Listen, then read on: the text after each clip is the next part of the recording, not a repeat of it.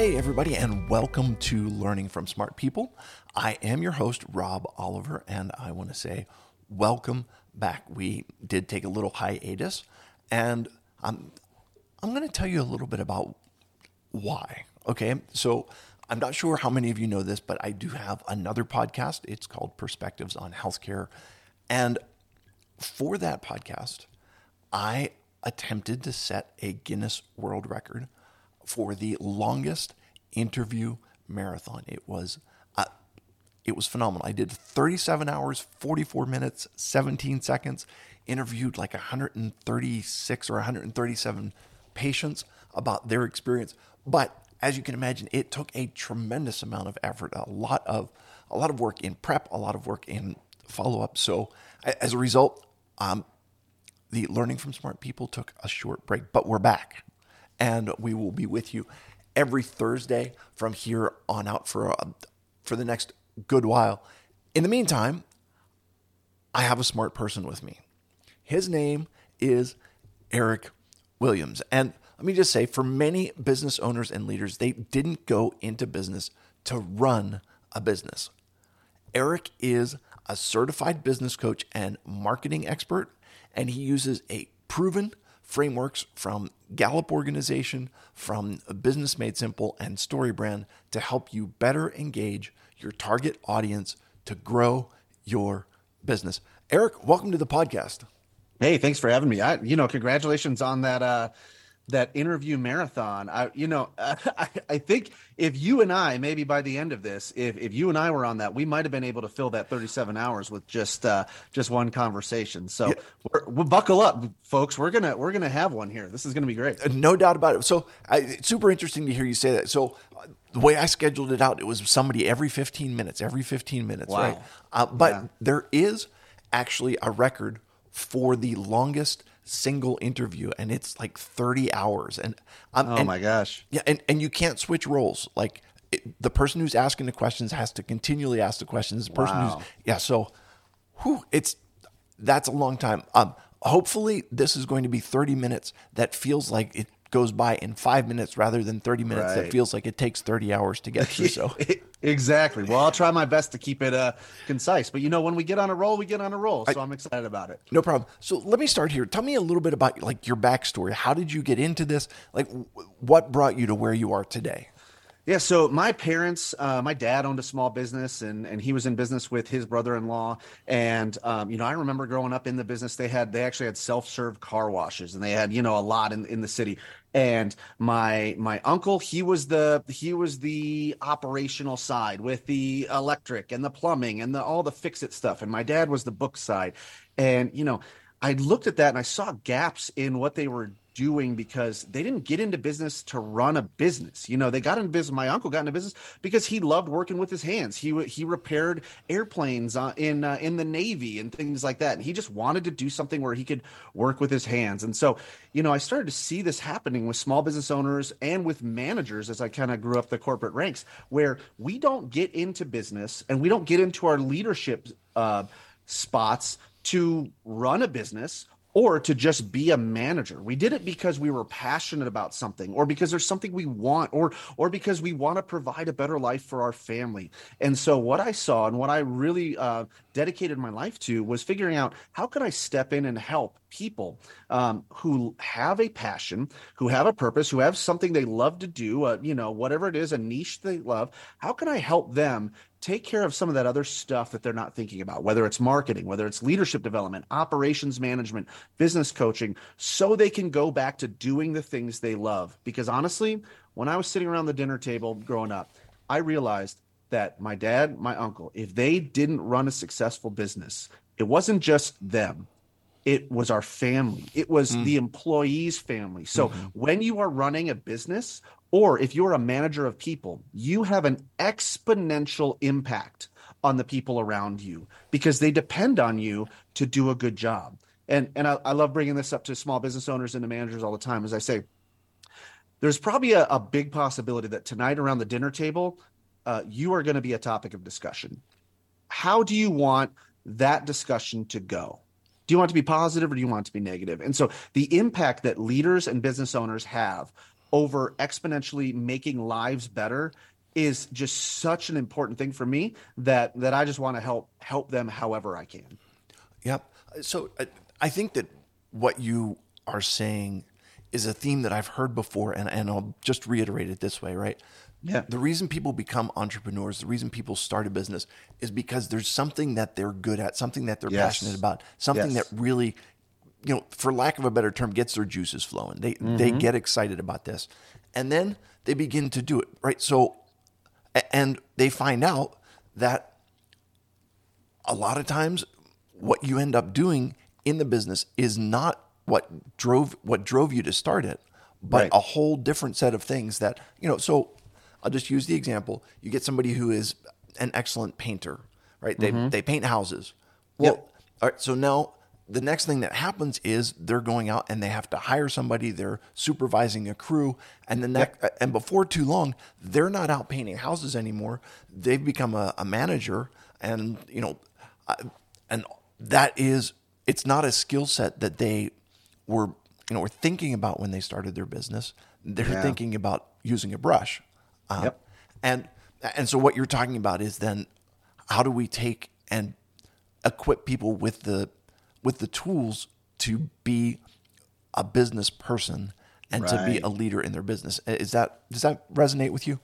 Yeah, and I mean, if you take a look at founders, right, and right now in our society, like I am interacting with a lot of, not quite as many baby boomers, but baby boomers and older Gen Xers who founded businesses when they were younger, and now they're transitioning, especially a small business, or a family business. Now you're transitioning to the next generation, and the stats are not good. If you don't think the stats are good for startups, within the first 4 years, most of them are failures, and then just look at the transitions from people who go from the first generation or the first owner, the founder, to the next one. And it's because not only is it tough for me to go, hey, I'm a great painter, or I really like to build these widgets, or I like to provide this service. And now all of a sudden I'm managing people and I got to worry about profit and loss statements. And I got to worry about my balance sheet and marketing. And I just want to go back to doing the thing I love. But then think about it, the skills that it took to build that business are not always the skills that it takes to grow it. And they're not always the skills that it takes to exponentially scale the business too. And so I perfectly agree is the Okay. people that got into it because they had a passion for something. And then at some point, all of you listening who have done this, you know what I'm talking about. You have this like strange things are happening moment from Toy Story, or Woody's on the bed and he's looking around. There's all this Buzz Lightyear stuff going on. He's like, what am I doing? I loved doing this thing. And now I'm spending more time, rectifying my checkbook and trying to, make sure I'm making payroll. I wanted to cut in and paint people's houses. And so that's what I hope to do is bring along some of those things to make it easier for business owners and managers to do the things they love. Same things happen in management. You're a great individual contributor, and then all of a sudden they say, hey, you're the best salesperson. We're going to make you the director of sales. We're going to make you the VP of sales. And instead of spending time on sales call, which is where you get your, which is where you're passionate, now you're spending more time managing salespeople. And it's like, I'm not equipped for that end of it. And I wish I had some help. Yeah, and to your point, it's an example that I love because you take somebody and you take them from a skills, a position where they are utilizing a skill set that they have, Yep. and you put them in a position that needs a whole different set of skills. Yes. And you need someone who's good at management, not someone who's good at sales. Exactly. And so that's where you've got to have that. And so maybe you can comment on this. How do you help develop those skills in that next generation? Because, or is it even having the vision to say, these are the skills that we needed to get started, and this is kind of where I came in. But the vision for the future is we need to sustain and we need to grow, and so these are the skills that I need to develop in the future generations or in the next phase of our business. Can you talk about that at all? Yeah. I think there's two. So that brings up two myths for me that I run into all the time, or two, things that people just assume. So one is that the best individual contributors are not necessarily the best managers. Okay. So we've already kind of chatted about that a little bit, but all you have to do, and, I'm not sure exactly what date this is going to release, but we're going to be in the middle of like college football season and NFL season coming up as of this recording. And if you think about who are the most successful college and NFL coaches, Are they the best people that had the best football careers? Most likely not. Like if I were to go through and go, okay, like Nick Saban, depending on what you think, like he's a pretty good, successful college coach. I don't remember him being, the Tom Brady of his era. And that's another thing. Do you think Tom Brady is going to be a great coach?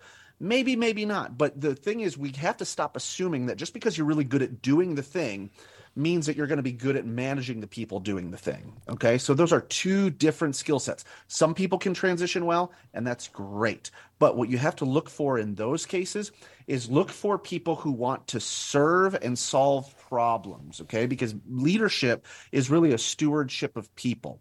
If you don't care about making your people better, then you should not be in leadership. And I mean, that's a very defined statement there that I believe in. If you don't care about making the people around you better, then leadership is not for you. If you want to spend more time doing things instead of developing people, that's a good basic filter in any niche to understand that maybe that management position isn't for you. And for the managers that are hiring or looking to pass on for others, do not look for your best salesperson to be the director of sales.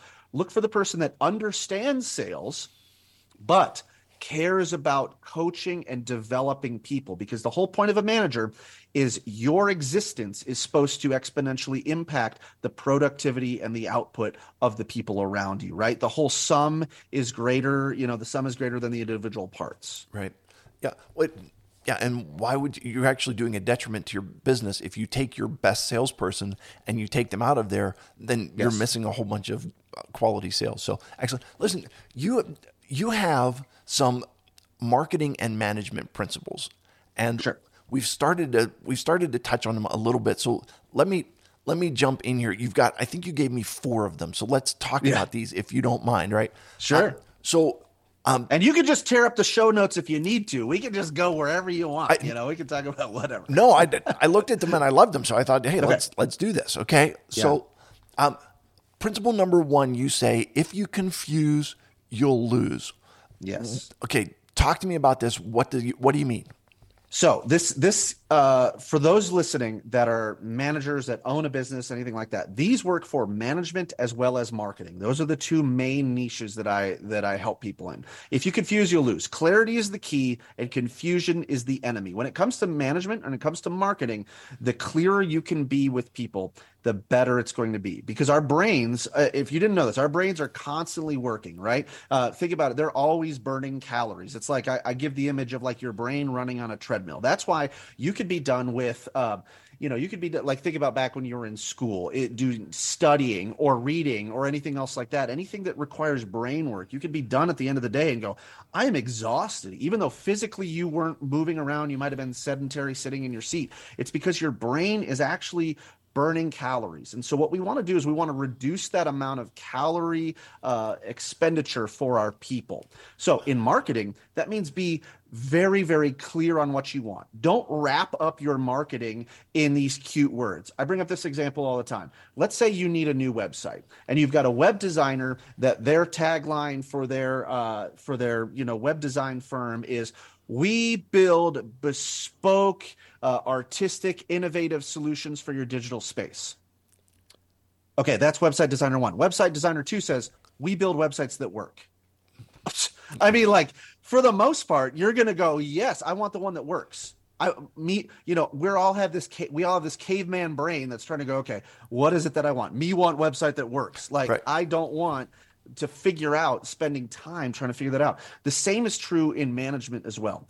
The clearer that you can be with your people, and this comes in all of your management buzzwords. If you're talking about circling back, putting a pin in it, we need to not boil the ocean, all these things and acronyms that we use within management that try to, you feel like they're making it easier, but really what's happening is you're confusing people. And a lot of that comes down to this thing that's called the curse of knowledge. Lee Lefevre, he's got a book that talks about it, but it's the curse of knowledge. You know your thing at the level 8, 9, and 10, if you were to say a scale of 1 to 10. But the problem is people make purchasing decisions and employees make action item decisions at a level of 2 or 3 of knowledge. So even when you think you're dumbing it down for people, quote unquote, you're bringing it down to still a level 6 or 7. And so you have to think about that in the sense of like, it's like the nose on your face. It's so close to you, but you still can't see it. So the clearer that you can get with people, the better. Because if you confuse, you'll lose. Clarity is that key for marketing and management, and confusion is going to be the enemy in the process. Okay. I have a theory, and for those listening on the podcast, this is not a surprise because I have a theory about pretty much everything. But my theory about knowledge is that if you truly know your topic, you can talk about it in layman's terms.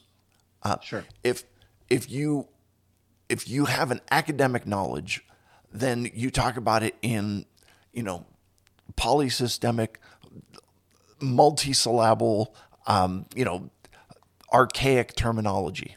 That's the best I can do with coming up with big words at a moment's notice. But as opposed to being able to talk about it in everyman language.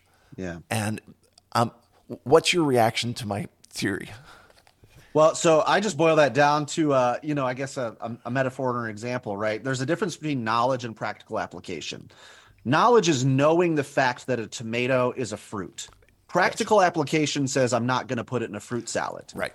And so you can know all you want about a topic, but until you know how to practically apply it in a way that matters, it's not going to be effective. It will be as disgusting as having a tomato mixed in the rest of your fruit salad, because that's what we're doing when we say, like as a business owner, we say, well, this product does this thing, or I want to describe it this way, or, I'm a manager, and these are my axioms, and these are the things that I say in the way that I want it. Okay, great, cool. You could be as smart as you want about that. But until you realize that what you're doing is you're putting that tomato, which is a fruit, convince me all you want how much it's a fruit, I'm still spitting it out, and I'm not engaging with your disgusting tomato in the fruit salad. Okay. I think that you've helped me understand this, and that is my computer has a lot of computer language in it, and I don't understand computer language, okay? Yes. I don't understand JavaScript. I don't understand C++ or any of that. But none of that shows up on my monitor. Right. Okay? And so what we're talking about is the ability to present things in a way that's understandable. Yes. Somebody somewhere understands all of the guts of what's going on my computer, and they can make it so that what I look at on my monitor, I understand. I think how does that work for you as an analogy? Yeah, the bottom line is that people don't choose the best products and services. People don't make the best choices. We want to think that we do, but we don't. Donald Miller, he's the author of Building a Story Brand. He founded Story Brand and Business Made Simple, which are some of the frameworks that I use. He says that people don't choose the best products and services. They choose the ones they can understand the fastest. So like right in my hand, for those of you listening, I have an Apple iPhone. I choose the iPhone, not because it's the best phone out there. I know spec-wise it's not. But for me, it's the one I can understand the fastest. It's the one that I know if I click FaceTime, my kids' grandparents, my parents are going to know how to accept that, and they're going to be able to talk. I don't care. You can tell me all you want about the specs of your Android or your Samsung. I don't care. I understand Apple. That's why I have a MacBook. That's why I have an iPhone. That's why I have this USB mic instead of trying to do all those other things. When you apply that to your business or your people, and you realize that people are going to make the choice that they understand the fastest, you'll start to break down what you're saying into a way that's going to be digestible by them, and not just something that you think is, accurate or smartest or whatever. It needs to be something that they can understand clearly and quickly. Got it. All right. Marketing and management principle number 2, be known for solving problems. Tell me more. Yeah. When you stop talking about problems, people stop listening. If it's your brand exists to solve a problem. Nobody wants your product or service. They want what your product or service can do for them. So that's why the differences in products or services that have good marketing and bad marketing can often be boiled down to, am I talking about features or am I talking about benefits? So the features of the product are, it's got a screen resolution of this, and it's got a megapixel camera of that, and it's got a this and that and the other. But those don't matter outside of context unless someone already understands what those product specs can do. But if you talk about benefits, And if you could say, hey, you're going to have a crisper image. Hey, you're going to take better photos. Those are benefits that are going to sell better. Same way with management. When you are talking about you need to be known as someone who solves problems. We talked about that before. What's the difference between someone who's like a great individual contributor and a great manager? A manager can solve a number of different problems because a manager's job is to remove barriers from their people so they can go faster. So how can I solve problems for my people to get out of the way? Again, if I'm talking to you, Rob, and if we're talking about something and I have something to sell, and I'm talking about me, and I'm just talking about the specs of it, and I'm talking about, even in my intro, Eric, tell me how you got here. And if I said, well, I've got this education, and I did this many years at this place, I did it, you're going to go, oh, that sounds great, right? But if I said, I've spent the last 20 years helping business owners just like you engage their people better and market better so that they can make more money, so that they can spend more time doing the things that they love. Yep. Which one is more compelling to say, I want to know more about how you can help me?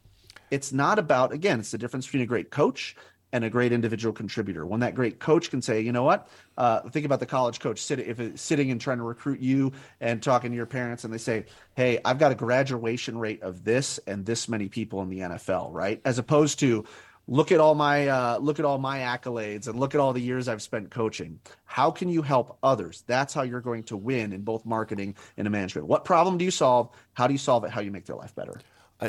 You talk about them, not about me. Yes. Yep. Makes a lot of sense. Okay. Which is the next principle. Yes. So marketing and management principle number 3, always play the guide, never the hero. Yeah, so this is a principle that we get from StoryBrand, and what we're doing with the StoryBrand framework is helping you with your marketing and your messaging understand how to use the power of narrative and story to trick the brain, honestly, into spending less calories, to understand even more of what you're trying to say and engage quicker. And so in every big narrative story, there's a hero, there's a protagonist who's doing things, okay? So this is, Frodo in Lord of the Rings. This is going to be Katniss in the Hunger Games. This is, going to be Luke Skywalker in Star Wars, for instance. They are always the weakest character in the story. And I know a lot of people are like, wait a minute, no, they're the hero. They're not the weakest character. But in reality, those heroes need something otherwise in order to do the thing that they want. Otherwise, you have no story. You know what I mean? Like, think about the number of times in a movie that you're watching that you're like, hey, what if they just shoot the bad guy right there? You know what I mean? What if they just didn't have that insecurity? What if they just, said, no, I don't really want to go and save the universe and the galaxy. I want to be a moisture farmer here on Tatooine. Like, movie over, roll credits. Nobody gives a crap about the movie, right? Nobody cares about it. The hero always has something that they're missing. They always have a problem they need to solve, and they need somebody external to them to help them solve that problem. So in your marketing and your management, you want to play the role of the guide. So you want to be Gandalf in the Lord of the Rings. You want to be Woody from Cheers from the Hunger Games, whatever his role was. That guy, Haymitch, I think his name was, right? And you want to be Yoda or Obi-Wan Kenobi in the original Star Wars saga, because they're the people that have been there before, and they know what it takes to get you what you want. Anytime you're at a networking event and you interact with people, I guarantee this will ruin networking events for you, because you'll know when you're interacting with another hero or you're interacting with a guide. The hero steps up and talks about the journey that they're on. Oh, I've sold this many books, and I'm speaking here, and I'm doing this, and I'm doing that, and I've done this, and I've done that, similar to our example of the coach that just shares their accolades. When you listen to them, you go, oh, that's great. I actually want to know more about you, and I hope that you do well in the future. But you're not going to give them money to help you. When the guide steps up and says something along the lines of, hey, most people, they get into business and they don't get into business to run a business. They get into business because they're doing something that they love. As a marketing expert and as a business coach, I work with business owners, leaders, and managers to help them engage their people better so they can make more money. Now I'm putting myself immediately in the guide standpoint. Okay. I don't know why I'm so slow on the uptake, but okay. But here, light bulb just went off. Okay. When you talk about who you are, people can be intrigued and they want to learn more about you. Yes. Or they're not intrigued and they don't want to learn more about you. When you talk about what you do, people are intrigued and they understand how it relates to them. Yes, And or they, someone they know, or someone they know. So when you're talking to somebody, think about the Rolodex. This is dating me. I'm sure you remember what a Rolodex is. You want someone to immediately put your card in the right spot in their mental Rolodex so they can go, "Oh, I want that," or they can say, "I know someone who needs that." yeah, and it makes so much sense. So, and as a business owner, as an entrepreneur, you're selling yourself when it comes to investors, but Yes. you are selling what you do when it comes to customers. All right. Last question, or last marketing and management principle: if you don't call people to action, they won't take action. Yeah, I actually call this the "Will you marry me" factor, and Okay. I'll tell you why. Because happens a lot of times on websites. On websites, the main button you want them to press, that is your call to action. That's what you want them to do. But so many of us, we make the call to action so weak and non-committal. We'll say something like, "Want to learn more," or "click to get started." Now imagine that. Now I've been married. Actually, my anniversary is coming up tomorrow, and so I've been married for over a decade. My wife and I have been together since 2001. And if I were to think back to the time when I met her and when we were dating, if there was a moment where it was like, "Hey, I'm ready to make this commitment. I want to ask her for this commitment." If I would have just stood up in front of her and if I would have said, "Hey, babe, want to learn more?" She probably would have been like disgusted and been like, "What are you Right. talking about?" Or if I said, "Hey, babe, want to get started?" What do you mean want to get started? You know what I mean? Like click for more. Like none of that is getting to the point of what I want. So at some point, every person who has ever been married in whatever relationship you have, someone has said, "Will you get married? Will you marry me?" Or "Do you want to get married?" There is a distinct question to say. I'm calling you to action here, because if we don't call our people to action, they will never take action. And so any relationship story you've probably heard the good and the bad side of that. It's like, "I didn't even know there were years." She's like, yes, I wanted to get married, but the guy just would never ask me the question. It's like your customers are out there and they want to give you money. But if we don't say, "Hey, will you sign up today? Buy now, schedule an appointment." If you don't use clear calls to action, they won't take action. Same thing in management. If you don't tell your people, "This is what you need to do. Take the step now," right? Do this now. Don't let them assume that they know what it is that you want from them. Okay.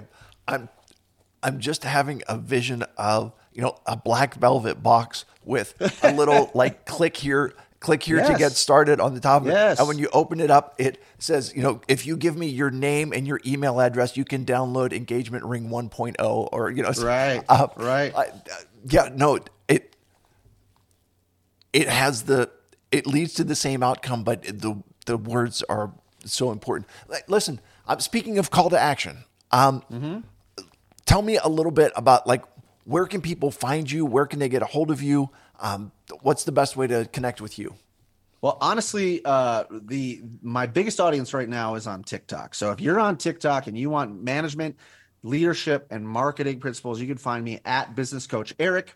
Otherwise, I'm on Instagram as well with my business Instagram is 212 Consulting. The number is 212 Consulting. You can find me on LinkedIn as well. My website is 212consultingservices.com.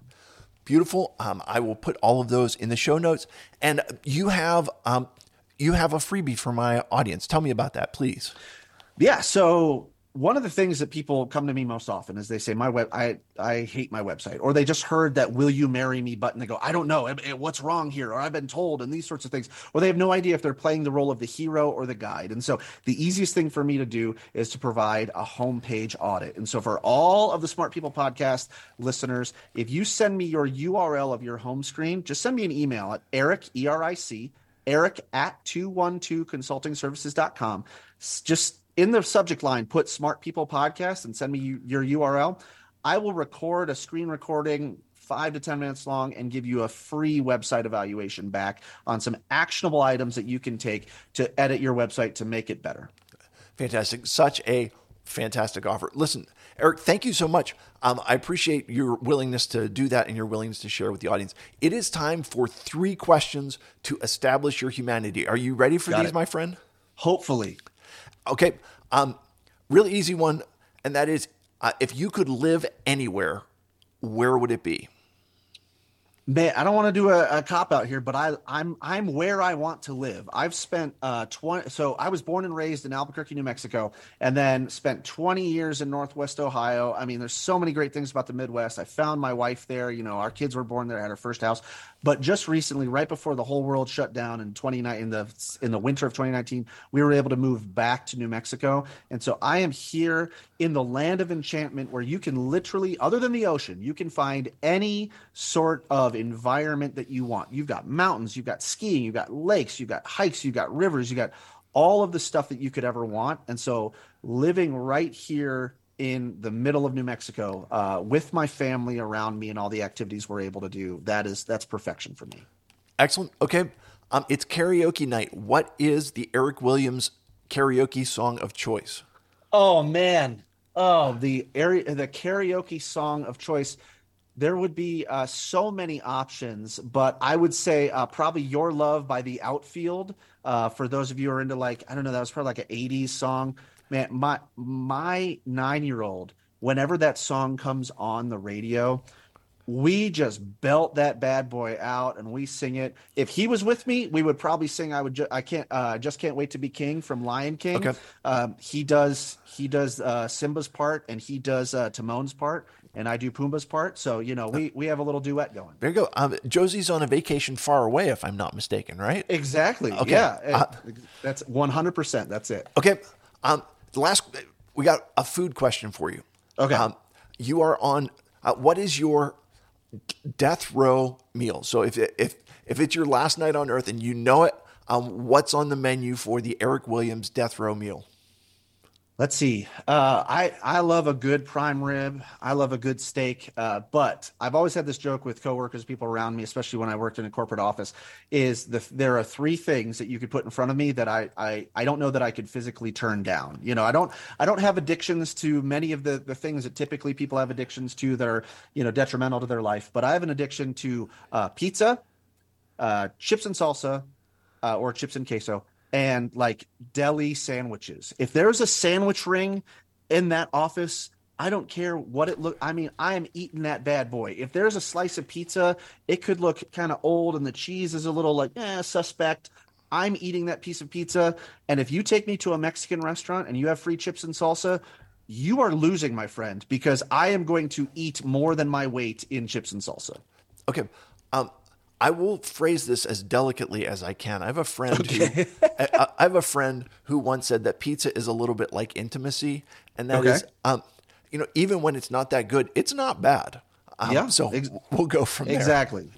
Yeah, you have to restrain me from those items, and my wife knows that too. And so it's like, okay, got to keep me away from it. So you know what? That may be my stay of execution. If I'm on death row and I'm just like, I'm not done yet, I just keep eating and eating and eating, and then then I get out of it somehow. It's a loophole. So you eventually we'll go back to the 80s anyway, and you end up in Spaceballs, and you become Pizza the Hut. So right, or actually, my dad quotes this all the time, but it's an old Monty Python sketch, I think, where he's full of everything. He says, "I can't eat another bite," and then the waiter comes by and says, "After dinnerment," he has the one. Yes. I could, and then explodes everywhere. It's exactly. Like, I think that's what. That's how I would go, probably, if I was on death row, death by pizza. There you go. Hey, you know what? What a way to go.